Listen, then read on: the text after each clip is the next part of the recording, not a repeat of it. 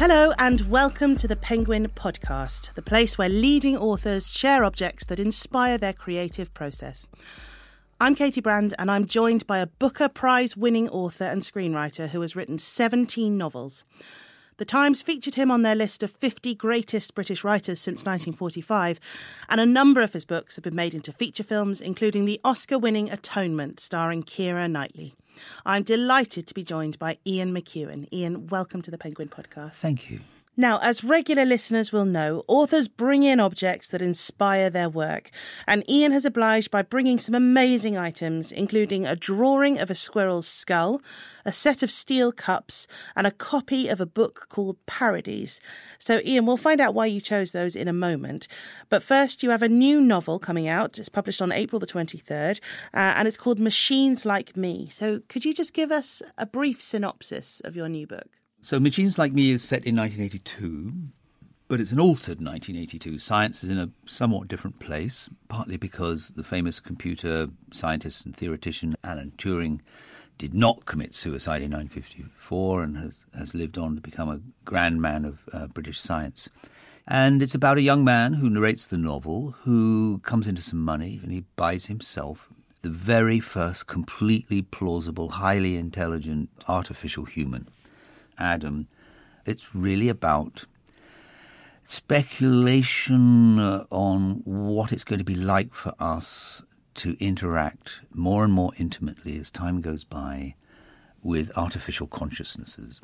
And at its heart, it has a kind of moral problem, a drama in which a thinking artificial human might take a very different view from the human being.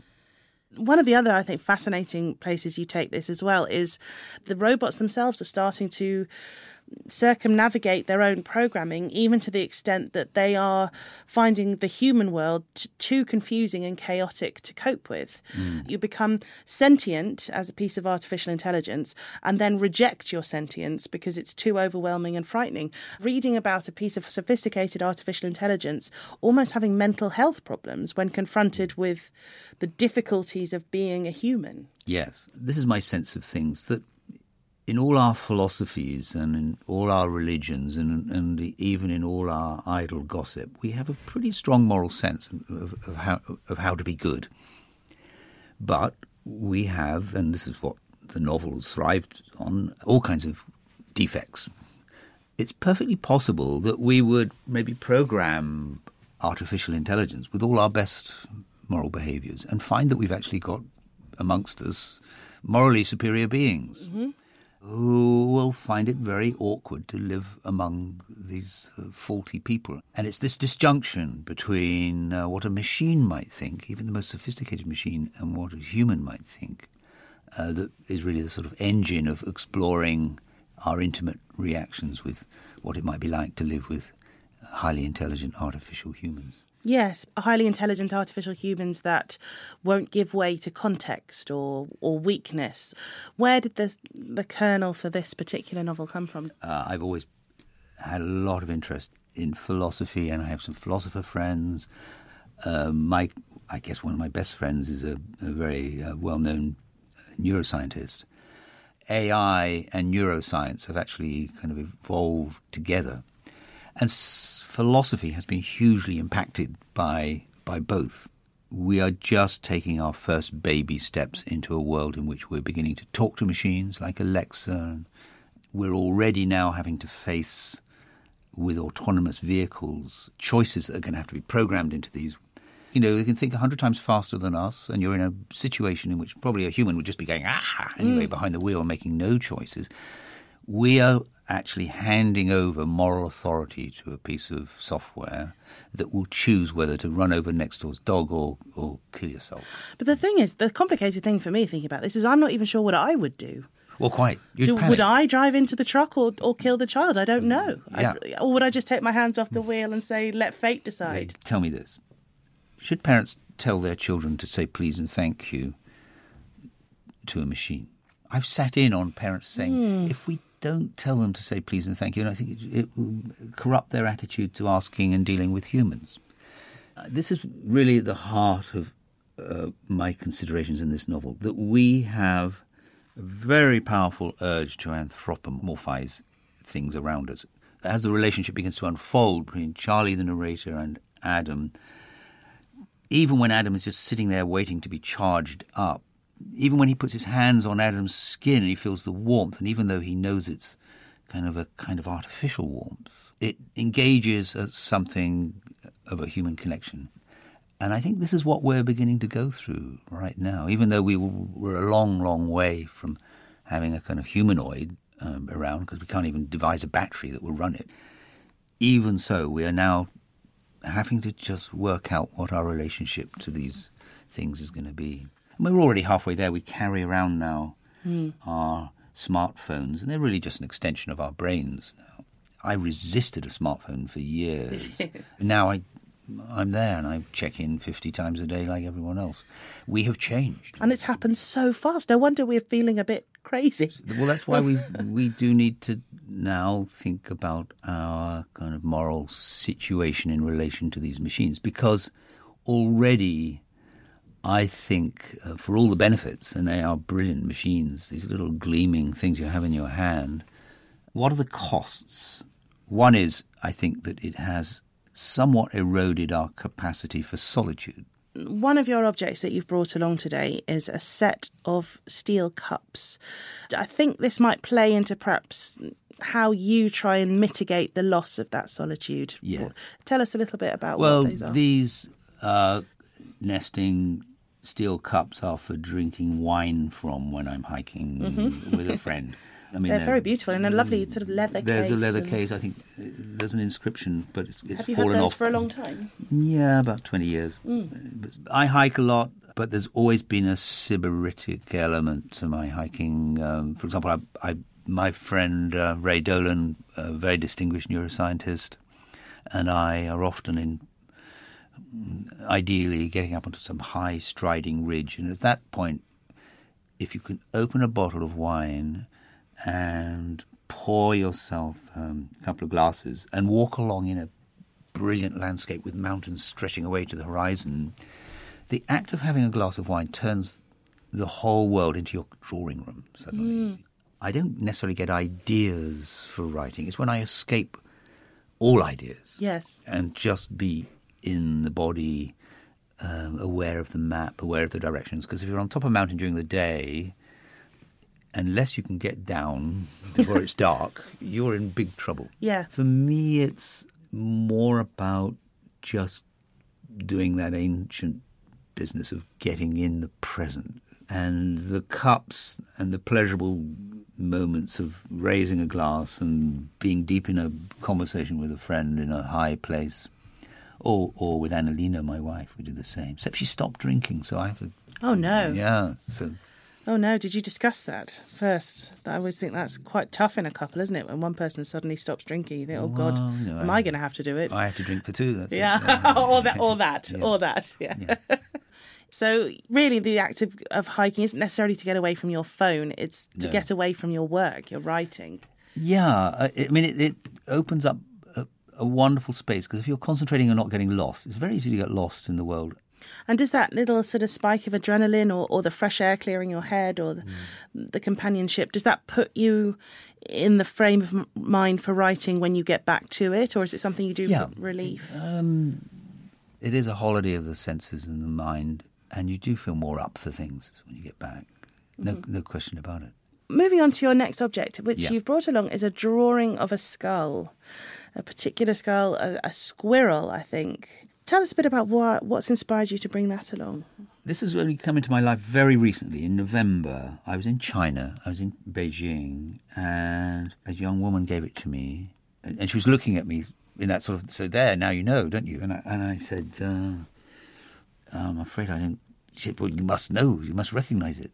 And I said, no. She said, well, it's a squirrel skull. And I said, right. She said, well, you wrote about it. And I said, did I? And I was thinking, she must be confusing me with, Will Self or some other writer. She said, in Atonement. She said, it's written on the back. So I turned it over, and it's about the young heroine of Atonement. And here it is a quote from, and it said, "No one knew about the squirrel's skull beneath her bed, but no one wanted to know." So Bryony wants to be a writer, and she's also a very secretive person, and she has a secret box, and in it she puts all her secrets. Do you think they go hand in hand, secrecy and writing? Yes, I do, and that's why this squirrel is in this studio now. Right. I think secrecy and writing are related quite intimately, or they certainly are for me. Walking around with a half-written novel in your head is very much like having a squirrel under the bed, a squirrel's skull. And you don't want to talk about it, but that secret element is crucial, I think, to the whole undertaking. And the reason I was such an early adopter of word processing back in 1983 was I just loved the way a computer can hold your entire novel in its memory faithfully and not tell anyone. Mm-hmm. Sitting there sort of waiting to be woken up again and brought out again.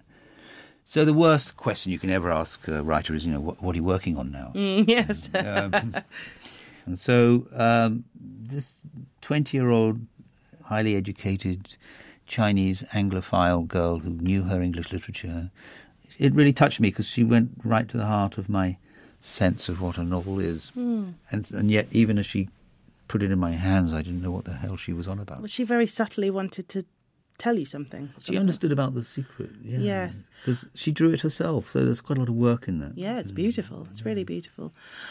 One good bit of advice I was once given about writing was that the first draft is you telling yourself the story. Yeah. And ever since I was told that, I've found the first draft much more enjoyable because you set yourself free. Yes, you just enjoy the story you're telling yourself, and you think, I don't ever have to show this to anyone if I don't want to. The whole process makes you very vulnerable, and that's another reason why you don't want to go telling anybody, because it might just sound to your own ears even as you explain. You say, well, there's this guy, see, who buys a robot, and you think, oh no, and you watch her face glaze over, and you think, I'm doing the wrong thing.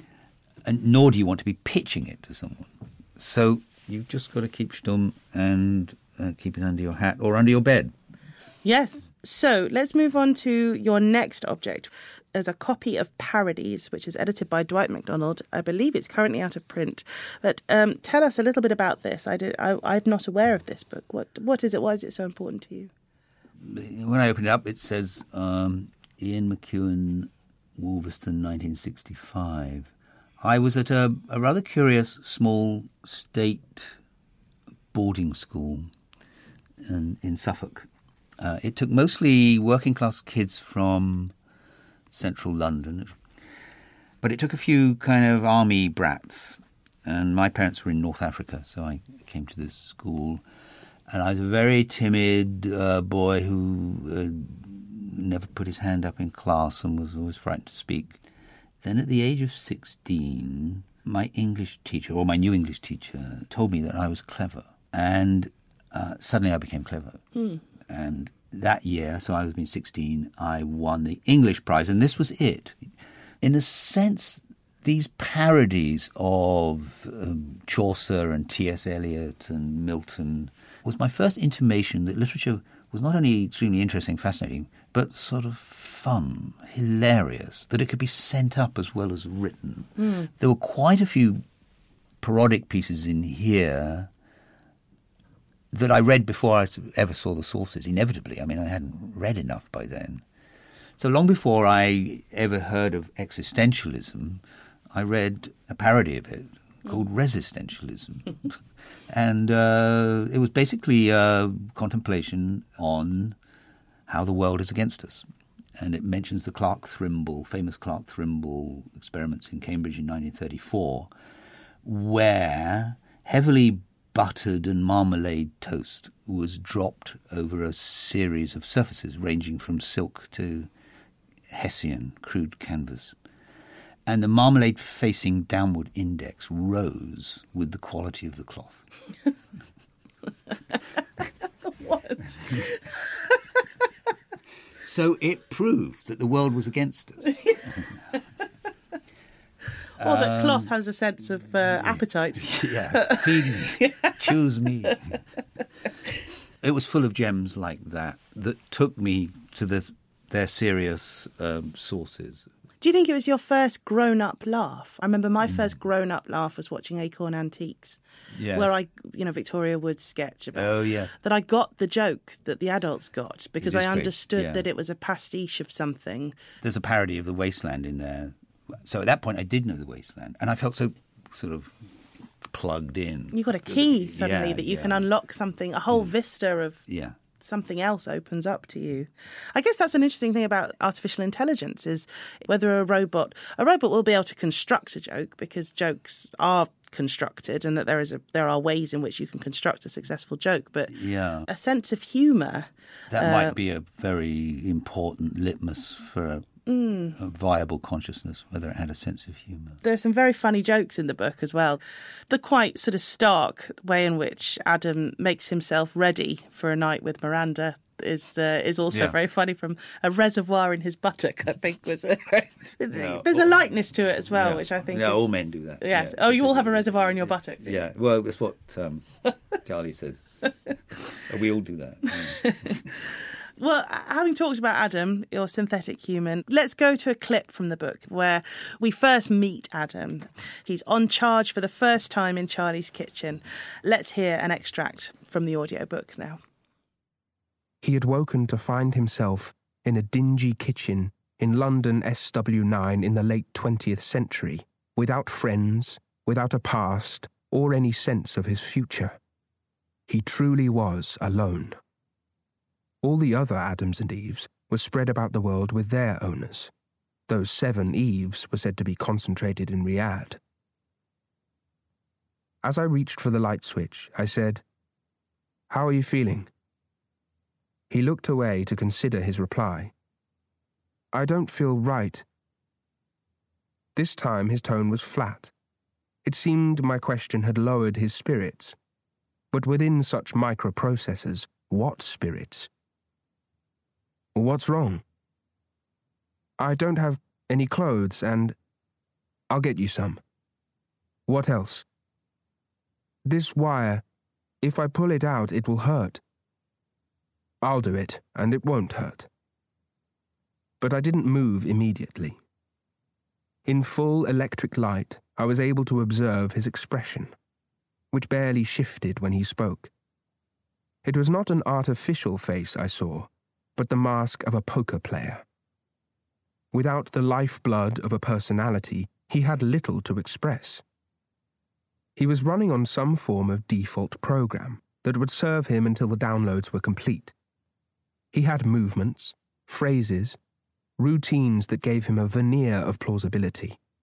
Minimally, he knew what to do, but little else, like a man with a shocking hangover.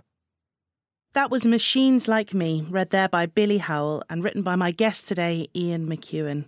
It's just such a great atmospheric description of a robot coming to life, in inverted commas, before someone's very eyes.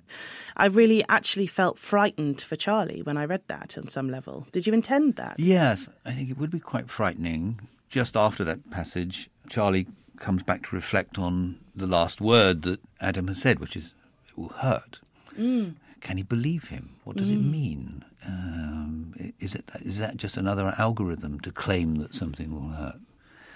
So that constant switching backwards and forwards, a kind of gestalt where you see a candlestick and then you see two faces. It's that kind of constant in and out of thinking it's a machine but you're responding to a human that I think would be very, very disorienting and a little frightening. Till you got used to it, and then you think nothing of it. But there's a moment, I think Miranda says something about that they're having a conversation or an argument later in the book where he says, is it an algorithm or is it a feeling? I can't quite remember the precise words. And then they kind of, well, what's the difference? Ultimately, we are essentially electric currents and algorithms to some extent as well. Yeah, and the warmth of our arms are created chemically too. So. Yes, yeah, exactly.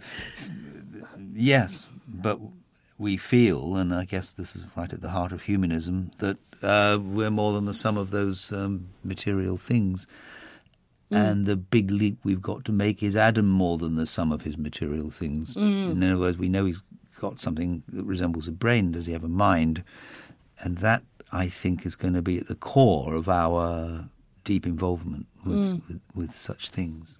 I was thinking as I was reading Machines Like Me how filmic it is, actually. I can very much visualise it.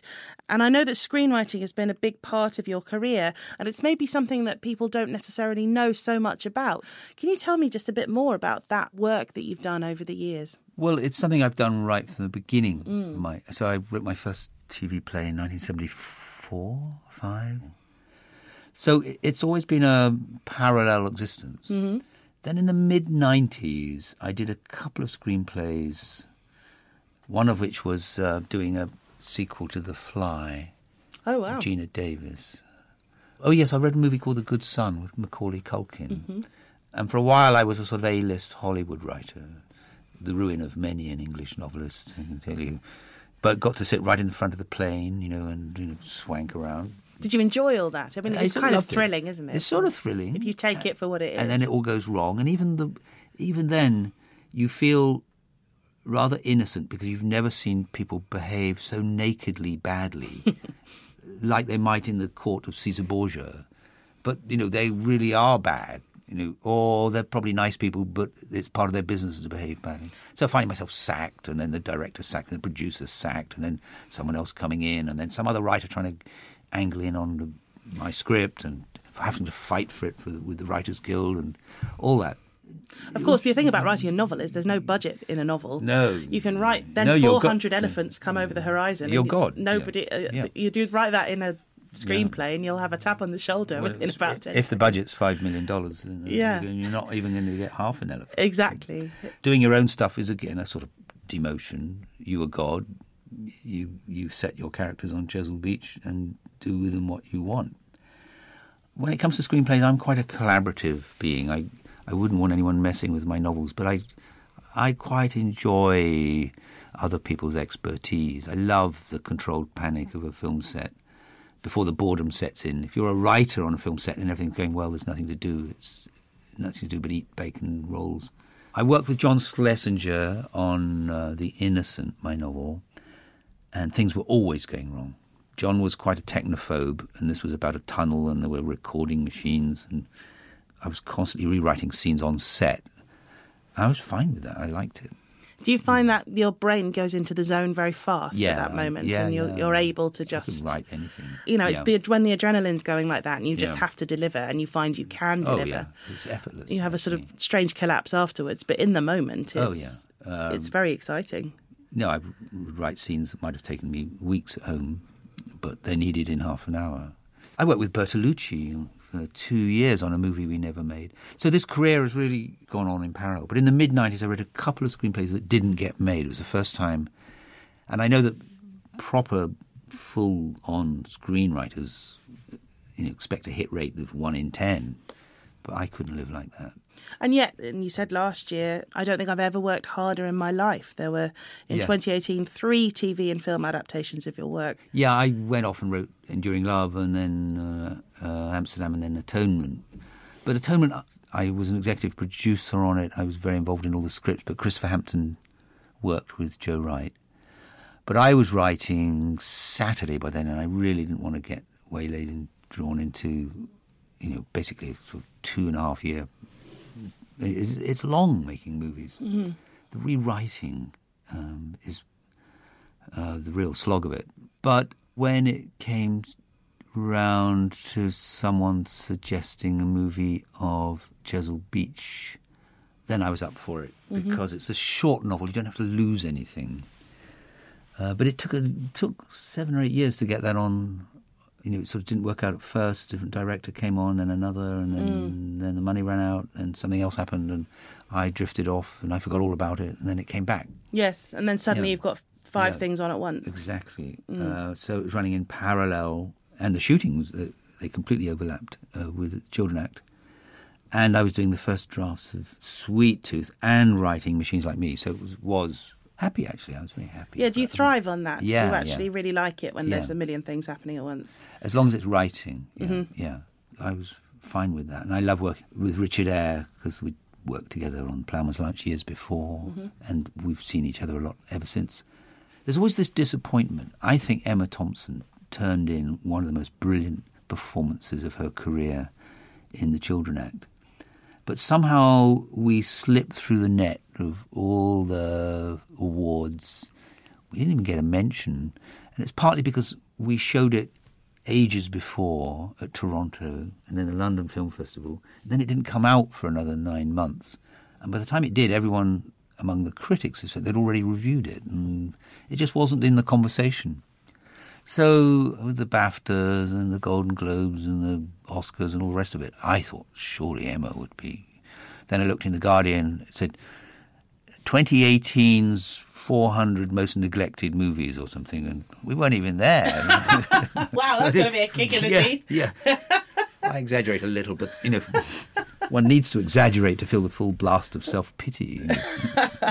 It's a very frustrating Yeah, business. and you think, even if it had been a novel that had bombed, it would at least be on a shelf somewhere. And I feel that with movies, they kind of just go into the atmosphere, even though I know you can draw them down, you can downstream. Well, it's all about the campaigning with those with Yeah. that award Their season, timing, isn't it? And yeah. and then you have people going out and all that stuff behind the scenes that's going on. Funny little tea parties that you never even know about. You don't know anything about the tea parties. With Atonement, for example, everyone thought, oh, it's going to be best film, it's going to be best director.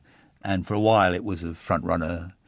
And then something else came along. And afterwards the distributor said, we went into this 10 days too early because we never knew that so-and-so was going to release his film. Yeah. I mean, it's maddening. It just would drive you mad. Quite. So it's best to keep it as your sort of second string. Don't give up your day job. Yes, exactly. The day job is writing novels. And is that how you view it now, right? That is very much your focus and your life and your joy. Yes, of course. I mean, that's the centre. Well, I mean, I think Machines Like Me, your latest novel, which is out on April the 23rd, will wow people again, I'm sure. And I can already imagine all kinds of film and TV adaptations if you so desire. It's a fascinating novel. I think people are going to really, really enjoy it. So I would recommend it. Do go out and get it. Machines Like Me by Ian McEwan, who has been my guest today on the Penguin podcast. Thank you very much for talking to me. It's been fun talking to you. Good. It's been fun talking to you. Thank you.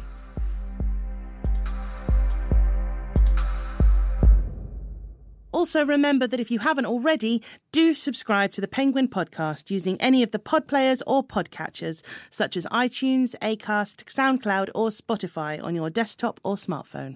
And if you like what you hear, please do share, rate and review the Penguin podcast. We'd love to know what you think. A modern masterpiece, Elena Ferrante's Neapolitan series has captured hearts across the world, with the New York Times calling her one of the great novelists of our time. Now, all 4 novels have been dramatised by BBC Radio 4. Even now, I feel no nostalgia for our childhood. It was full of violence. The women fought among themselves even more than the men. They pulled each other's hair, they hurt each other. To cause pain was a common disease. The audiobook edition of the Neapolitan novels is available in CD and download now.